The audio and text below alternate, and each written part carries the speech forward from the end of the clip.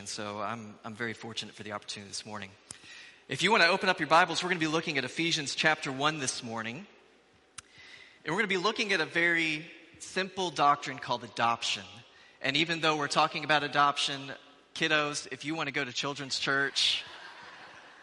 See, wasn't that a good segue, Abby? It was great. So kiddos, if you want to go to children's church, come on down to the front. And while they are, you can turn with me to Ephesians chapter 1. But we are going to be talking about adoption. Rob last week said I would be giving a presentation on adoption. I don't know that I'm presenting anything. I really just want us to look at a passage of Scripture that I think sometimes the simplest ideas really hold profound treasures and truths for us. And that's one this morning that we're going to look at here in Paul's opening to the church at Ephesus. And as we prepare this morning, one thing that I'm praying is that even though we're looking at a concept that I think in today's day and age we're not unfamiliar with, the idea of being adopted as a child of God to the Jewish mind did not make sense. In the Old Testament, there were only 14 references to God as Father. And Rob's been going through the entire Old Testament with us. And when I read that in one of the commentaries, as I was studying it, it really struck me that the Israelites really did not perceive of God as a father as much as they did his holiness, his sovereignty, his authority over them. But when the New Testament comes and Christ comes, Jesus, dialoguing in front of his disciples, regularly uses the term Father. In fact, in the Gospels, Jesus alone addresses God as Father over 60 times. And it's no wonder, I think, that when Paul, a former Jew that is now a follower of Jesus, understands what has actually transacted and whose he is as a result of Christ, all of his letters addresses God as a heavenly Father looking over his children. And so we're gonna unpack this morning. And as we do, I want you to think about this list of celebrities or names. Marilyn Monroe, Aaron Judge, Babe Ruth, Edgar Allan Poe, J.R.R. Tolkien, Steve Jobs, John Lennon, Jamie Foxx, Bill Clinton, Faith Hill, Colin Kaepernick, and yes, Orphan Annie. All were either orphaned at some point in their life or adopted by a relative, not raised by their own biological mother and father. And some of you know, my wife and I, we have 3 girls. We're in the process of adopting a 4th. And we started this process about a year ago, and it takes a long time to go through everything. We're doing it internationally. And we just recently, last month, were matched with a little girl. And I've been studying this passage, going through an adoption myself. It's made the gospel alive in a way that I've never seen it before. And my prayer this morning is that as we think through whether or not we think of ourselves as spiritually orphaned at some point, or whether we really understand what it means to be adopted by God, as we study this passage this morning, my prayer is that this very simple truth would really grip our hearts and would really deepen our faith in the Lord and strengthen us. So if you'll stand with me, we're going to look at this passage in Ephesians 1, verses 3 through 10. Paul, writing to this church in Ephesus, he says, "Blessed be the God and Father of our Lord Jesus Christ, who's blessed us in Christ with every spiritual blessing in the heavenly places, even as he chose us in him before the foundation of the world, that we should be holy and blameless before him. In love, he predestined us for adoption to himself as sons through Jesus Christ, according to the purpose of his will, to the praise of his glorious grace, with which he has blessed us in the beloved. In him we have redemption through his blood, the forgiveness of our trespasses, according to the riches of his grace, which he lavished upon us in all wisdom and insight, making known to us the mystery of his will, according to his purpose, which he set forth in Christ, as a plan for the fullness of time, to unite all things in him, things in heaven and things on earth." You can be seated.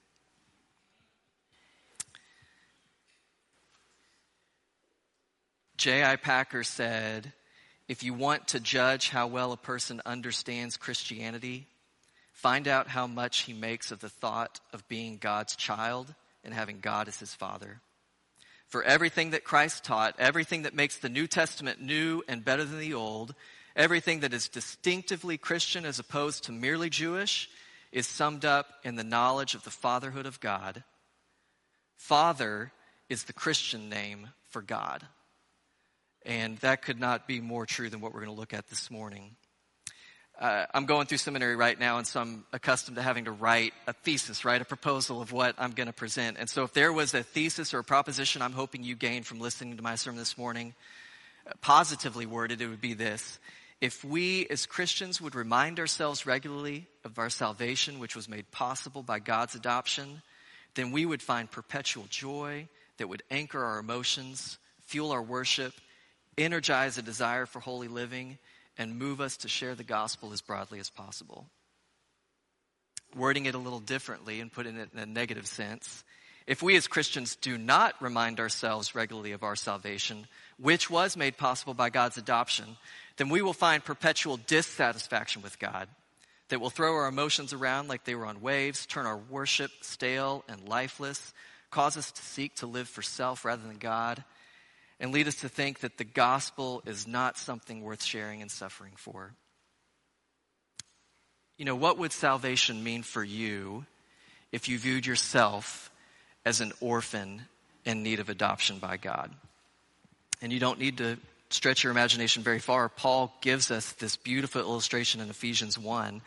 And on the whole, the book of Ephesians really kind of speaks of a twofold process. First, it talks about the regeneration we experience at salvation. We are a new creation. But then Paul does not forget that because of that, we receive blessings through adoption as the result of what God has done. And so Paul's argument to the church in Ephesus seems to be, if you knew whose you were and what it took to adopt you into the family of God and what you've been given through your adoption, you wouldn't even desire to go on living as you formerly did. And therefore, it brings us to our first point this morning. Adoption should remind us that we are God's choice in Christ. Adoption should remind us that we are God's choice in Christ. In verses 3 through 5, we're going to see three important themes. In verse 3, we see that the spiritual blessing that are ours because of God's choice. In verse 4, we see the choice of God to redeem or to save Christians through Christ. And in verse 5, we see that the choice of God that we should be holy and blameless in Christ. So first, these spiritual blessings. It's interesting in how Paul orders his thoughts when you look at this passage. Why would Paul want to lead first with the blessings that are ours in Christ? Right? Why not talk about the cross, what it took to give us those blessings? And I think before mentioning God's choice of salvation, Paul wants to remind us of these heavenly things that are ours in Christ.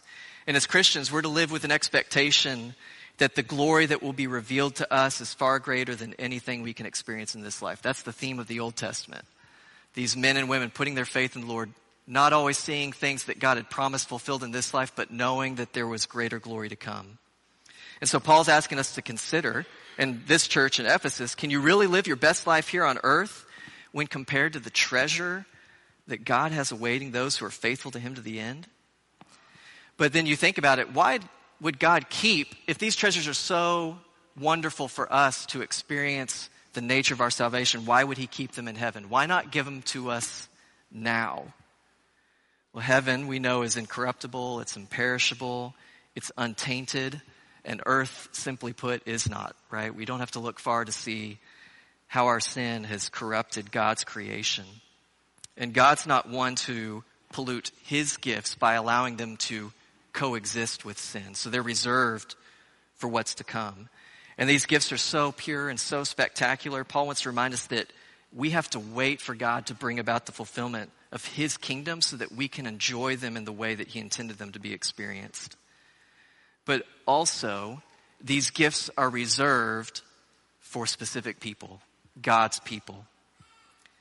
And I think God is reminding us he does not share his glory with another, and the spiritual blessings in heaven are reserved for us who belong to Christ and not for anyone else. God has chosen you out of the world to experience his salvation, and in the time to come, to see the full realization of the blessings in Christ that he's achieved. And as I've studied this passage, I've thought a lot about, Paul leading with these spiritual blessings, I think so that we can understand in a way the humility that Christ took on to make these blessings our own. Notice, he talks about these blessings are ours because of what Christ has done. And to experience the blessings of God required that the Son laid down his life for us. And so for us to receive spiritual blessings, God had chosen that it would first require his own Son to leave his position of glory, to endure the humility and shame of the cross, the curse of our sins, so that we could be made righteous before God and inherit these blessings ourselves.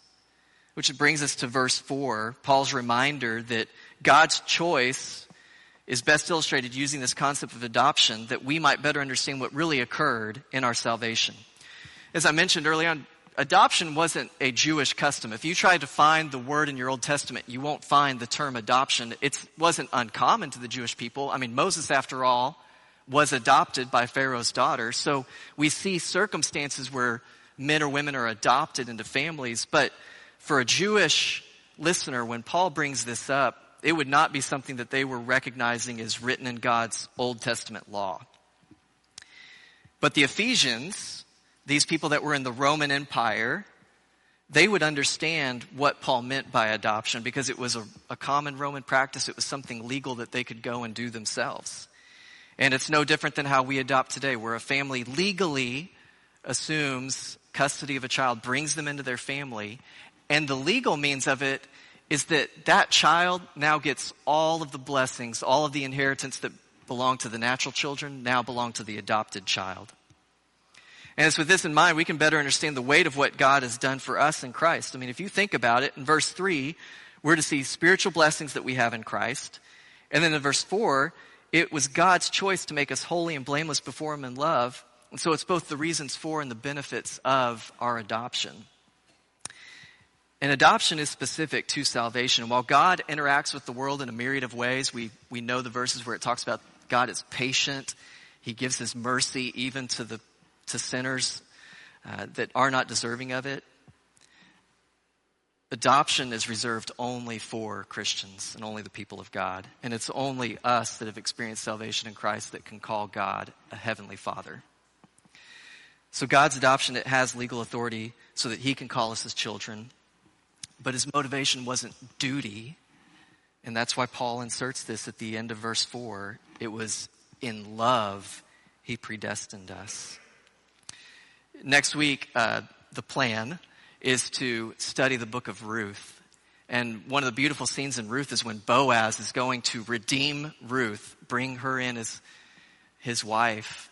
He goes to the city elders and he goes through the next of kin and just works his way through making sure, well, do you want Ruth as your wife? And that person says no. And he goes to the next, says, do you want Ruth?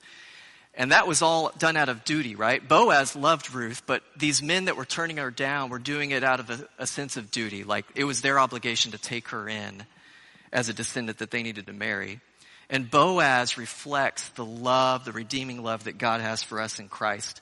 His choice isn't just some unnatural thing. It is all done out of a motivation of love. And what's even more mind-boggling than that, I think, is that the Father's adoption is accomplished through the Son. So it's not just that God chose us to be adopted in his family. He chose to adopt us through his Son. So think in your own circumstance, how many of you would ask a child of your own to be the one that makes the adoption possible so that you can bring someone else into your family? It's not something that I think many of us would think naturally of doing, but that indicates to us just the power of God's choice and the overwhelming nature of his love. And these words, we probably are getting hung up on the wrong words here. But when we look at he predestined us, or he chose us for adoption to himself through Christ, that this was according to his will. Paul wants to remind us that from the very beginning, God the Father has been orchestrating the Trinity to work out, to bring salvation to you and to me. It's a purposeful choice, but it's all done in love. Flip over to the left just a couple pages in your Bible, Galatians 4 through 5. Paul writing to this church at Galatia. He says, but when the fullness of time had come, God sent forth his Son, born of woman, born under the law, to redeem those who were under the law, so that we might receive adoption as sons. And then if you go just a little further to the left in your Bibles, Romans 5:8, we know these verses well probably, but God shows his love for us, and that we while we're still sinners, Christ died for us. And so Jesus, the one who had perfect fellowship with the Father and the Holy Spirit, chose to humble himself to the will of the Father, become a man subject to the law just as we were, and willingly laid down his life to accomplish what the law could not require, so that you could be brought into the family of God. Nobody does that in our day and age. Our love is self-centered and looks for what we can get out of it. And Christ laid down his life for us. And it's what makes the statement of Peter in Acts 4:12 even more critical for us, especially in the day and age we live in.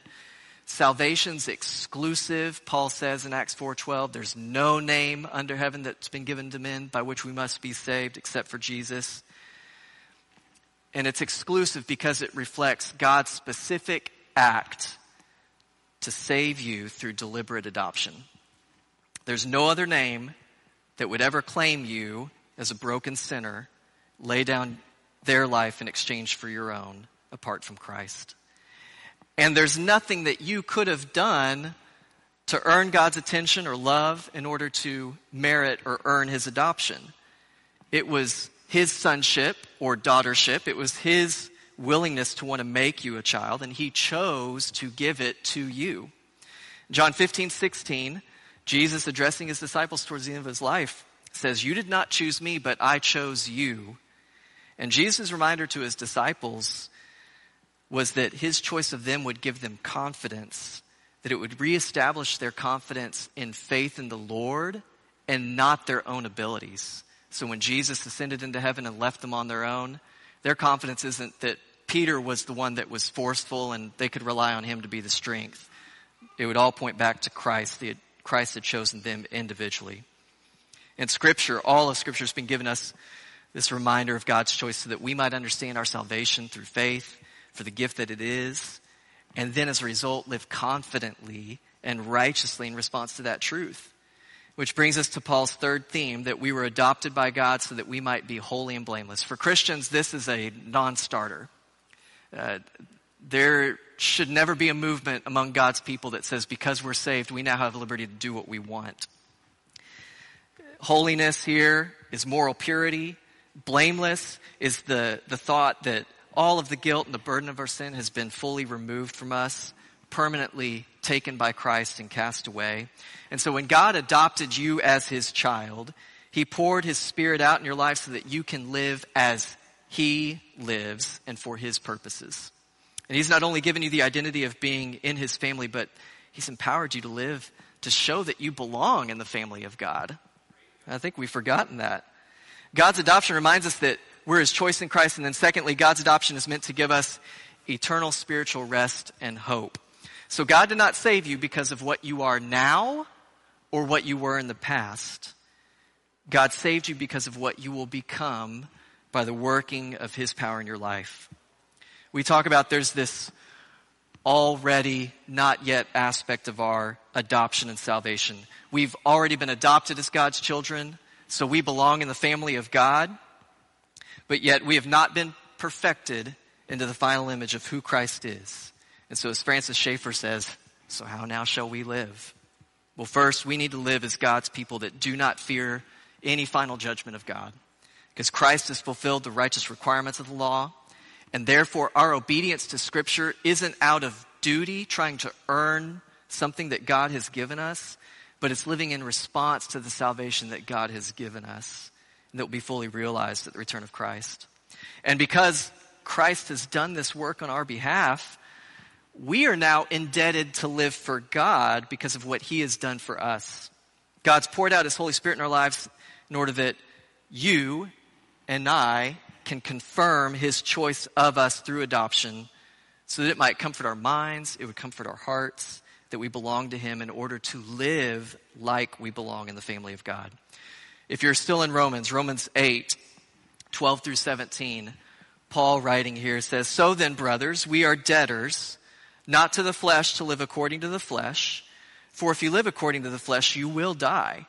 But if by the Spirit you put to death the deeds of the body, you will live. For all who are led by the Spirit of God are sons of God. For you did not receive the spirit of slavery to fall back into fear, but you received the spirit of adoption as sons, by whom we cry, Abba, Father. The Spirit himself bears witness with our spirit that we are children of God, and if we are children, then heirs, heirs of God and fellow heirs with Christ, provided we suffer with him, in order that we may also be glorified with him."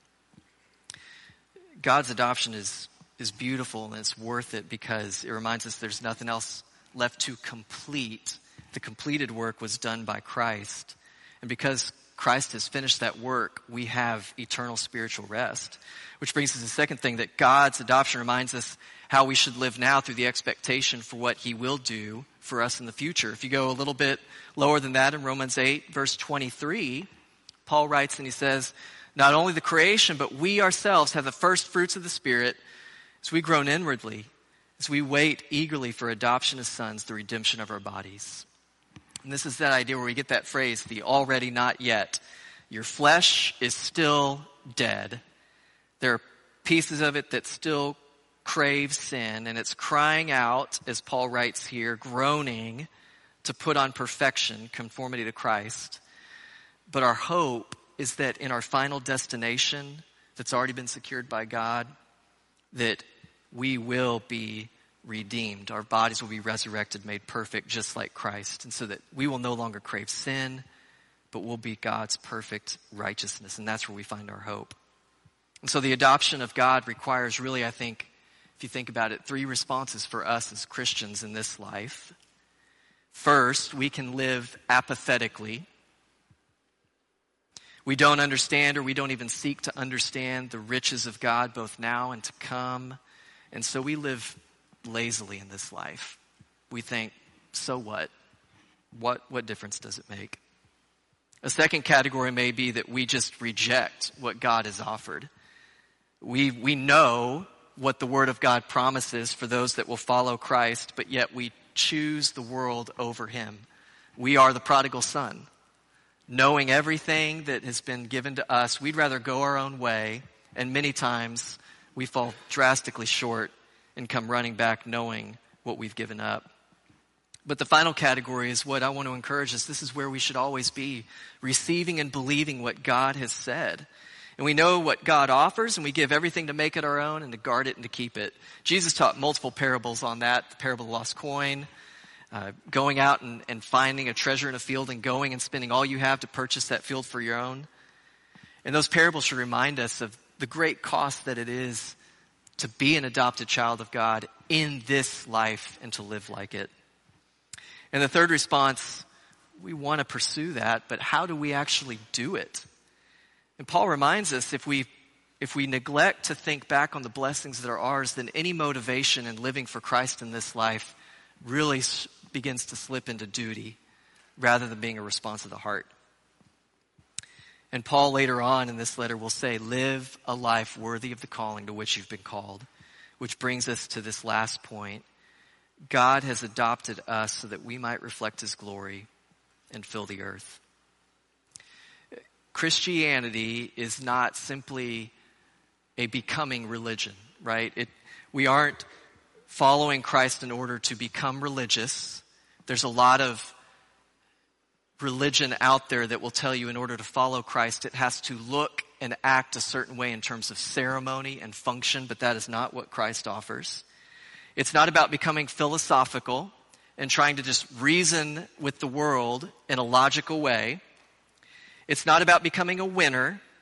It's not becoming powerful or rich in this life. Christianity is all about becoming a new person and collectively for the church to become a new people in this world. And God's restoring us all back to the Garden of Eden relationship that God had with Adam and Eve. Kenneth Wuest is a theologian. He, in his commentary on this passage in Ephesians, gave a sculptor illustration that really stood out to me. And he talked about this master sculptor that is renowned for being able to make just beautiful images. You can think of, like a Michelangelo type artist. And the sculptor decides, from here on out, all I'm going to make are statues that look exactly like my son, because in his son he saw perfection. And so the sculptor could easily go out and find stones to make into these statues that are easy to work with and beautiful on the outside. But instead, he intentionally picks the ugliest, roughest looking stone to work with for two reasons. First, he knows it's going to magnify his ability as an artist to show what he can do with the ugly things of the earth and make them look perfectly in the image of his son. But secondly, it gives even greater glory to the son, who all the people that know the sculptor realize that his son is perfection. And so for this artist to be able to take what was once ugly and conform it in the image of the son just magnifies the image of the son even more to show how great, how worthy he is. And I think that idea that Wuest has really helps us connect what God is doing here through adoption. God's work is about making your life totally new in Christ.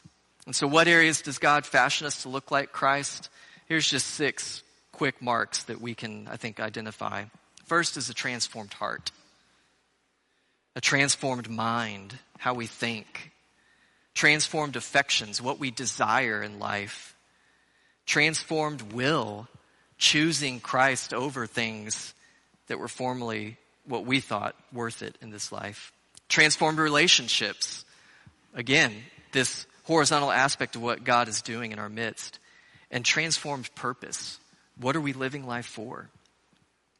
If you think about it, you've been adopted by God so that you can live as his children and not as children of the devil. If you skip down, Ephesians 2, after all of this thought of what Christ has done for us and what God's adoption has achieved for us, Paul takes us back to what we used to be. In Ephesians 2, 1 through 3, read along with me. Paul addressing, again, these are Christians that he's speaking to. You were dead in the trespasses and sins in which you once walked, following the course of this world, following the prince of the power of the air, the spirit that is now at work in the sons of disobedience, among whom we all once lived in the passions of our flesh, carrying out the desires of the body and the mind, and were by nature children of wrath, like the rest of mankind. Paul uses these phrases, sons of disobedience. In connection with adoption as us being children of God, we were formerly not his children. Our birthright was sin and death. And maybe if you think about it, Satan's best efforts were to make us slaves to sin, thinking that if he could somehow dirty our lives up enough, God would not seek those children that he created in his image. But verses 4 through 10 give us the complete picture. But God, being rich in mercy, again, because of the great love with which he loved us, even when we were dead in our trespasses, made us alive together with Christ. By grace you have been saved. He raised us up with him, seated us with him in the heavenly places in Christ Jesus, so that in the coming ages he might show the immeasurable riches of his grace and kindness towards us in Christ. God has made us alive together with Christ. As Paul would say in another passage, you were bought with a price. Therefore what? Glorify God in your body. But secondly, and equally important as living as God's holy people, because of adoption, is that we now take on God's family purpose. The church exists to grow the family of God through gospel proclamation. The love of Christ has been poured out into our hearts in order to soften us to want to pursue the priorities of God, and it motivates us in a way that we want to share his love broadly with others. Isaiah captured this thought in Isaiah 43, verse 4. Look at this verse with me. Speaking of the nation of Israel, but in a messianic way, it connects with Christ and what he's done for us. Isaiah wrote, because you are precious in my eyes and honored, and I love you, I give men in return for you, peoples in exchange for your life. You can keep that verse up there, Isaiah 43, 4. The heart of the gospel is adoption. and it came at the cost of the life of Christ. And we've inherited the life of Christ, which means that we've inherited this same idea that we, as 1 John 3:16 reminds us, lay down our lives for one another. All of life now is this theme verse. We are to give our lives that God may use it to bring others into the kingdom of God. And we see the advancement of the gospel. And thirdly, our adoption is not just vertical, right? It's not just me and God individually. It's us corporately. It's this horizontal aspect. Bringing many sons and daughters into the kingdom of God. And then now we learn together what it means to live as the family of God. Next week, we're going to have a members meeting. And as members of one another, what's far more important to the Lord than just if we balanced our checkbook is how do we care for the weakest in our body, for those that are suffering, going through things in life that they need the encouragement. And if we as a body think that gathering for a members meeting is to transact business as an institution or organization, I'd question whether or not we've really been adopted into the family of God and understand what he's done for us. Because if we take love out of that transition between verses 4 through 5, the phrasing's still powerful, but it loses the concept in terms of the one another aspect that we should have. The fact is, like the church of Ephesus, when you flip forward in Revelation 2, things do not look good for this church. If you flip over to Revelation 2, you can see it.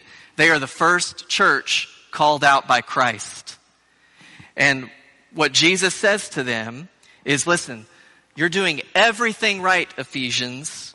You're standing up for sound doctrine. You're pushing back against people that would corrupt the gospel. But you've lost one vital thing. Anybody remember what Jesus calls them out for? You've lost your first love.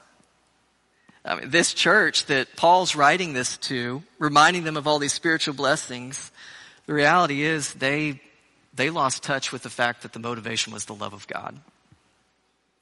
And if we're not careful, we can easily miss the same.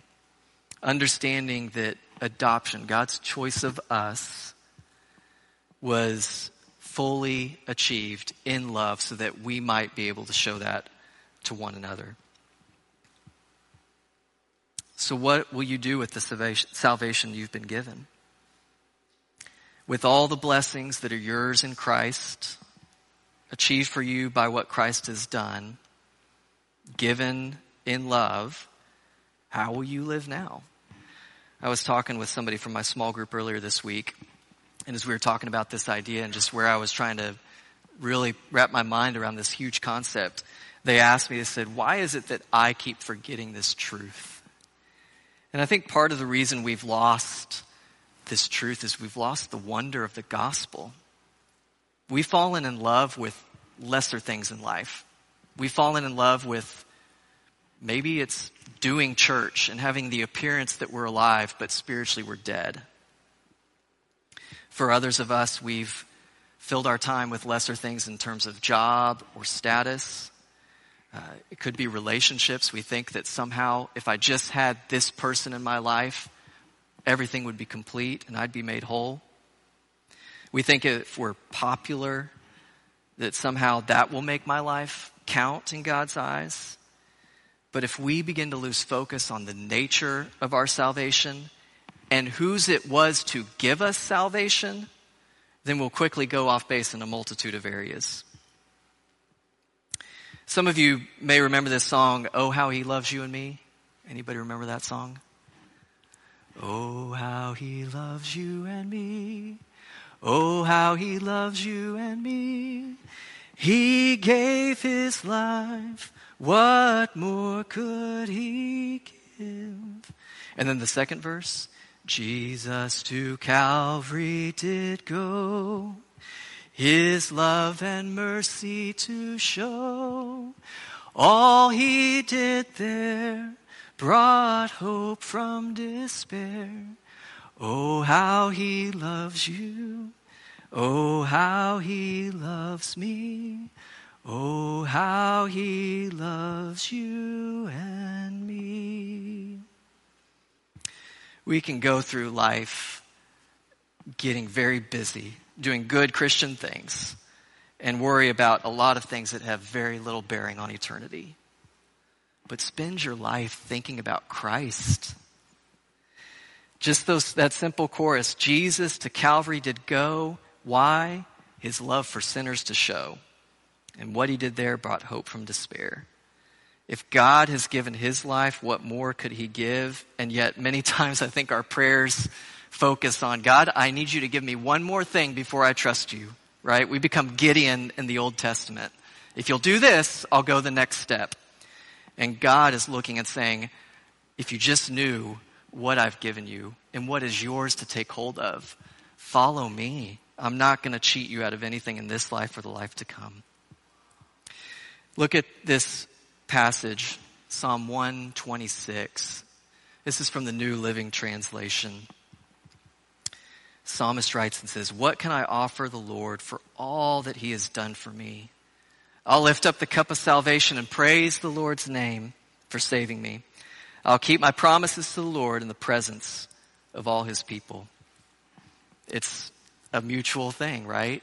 The psalmist even calls it out. What will I give to the Lord individually? I will lift up the cup of salvation. I will praise the Lord's name for saving me. I'll keep his promises, and doing it what? In the presence of God's people. The Lord is desiring that we as a church would really understand the nature of our salvation and what he offers. So if you're here this morning, and as I threw out the terms, these treasures belong to Christians. These are things that Christ has given us that are his through faith. And you're here and you have not made a decision to follow Christ. Your response is to wrestle with what the truth of God's word says, that you are a sinner before a holy God, and yet in love, he gave his own son to die for your sins. And the question for you, if you're here this morning, and that's you, is will you receive the Lord's salvation and walk in the fullness of his life? The Lord stands ready to adopt you into his family. And that may not be something that you've ever heard preached about the gospel, but the gospel does not exist to just make your life better now. It exists to bring you into the family of God and make you a child of God. And all you need to do is put your faith in what Christ has done for you. And that's our question. If you are here today and that's you, I would encourage you when we sing this song of response to come to the front. But you may be here this morning and you know you're a follower of Christ, but your love has grown cold. Maybe you're like that church in Ephesus in Revelation 2. You've lost your first love. There is no greater opportunity than in response with what God's word has said today to renew your love for the Lord because of his unfailing love for you. No matter how cold you have been towards the Lord or distant from him, he has never stood more ready and more willing to receive you back. We can do all the right things in life. On the outside look like a clean cup ready for service to the Lord, but inside our lives can be a wreck. And it's that is so upsetting to the Lord that he threatened the church at Ephesus in Revelation 2. Because you've lost your first love, even though you're doing all these things right, I may come and remove your lampstand from you.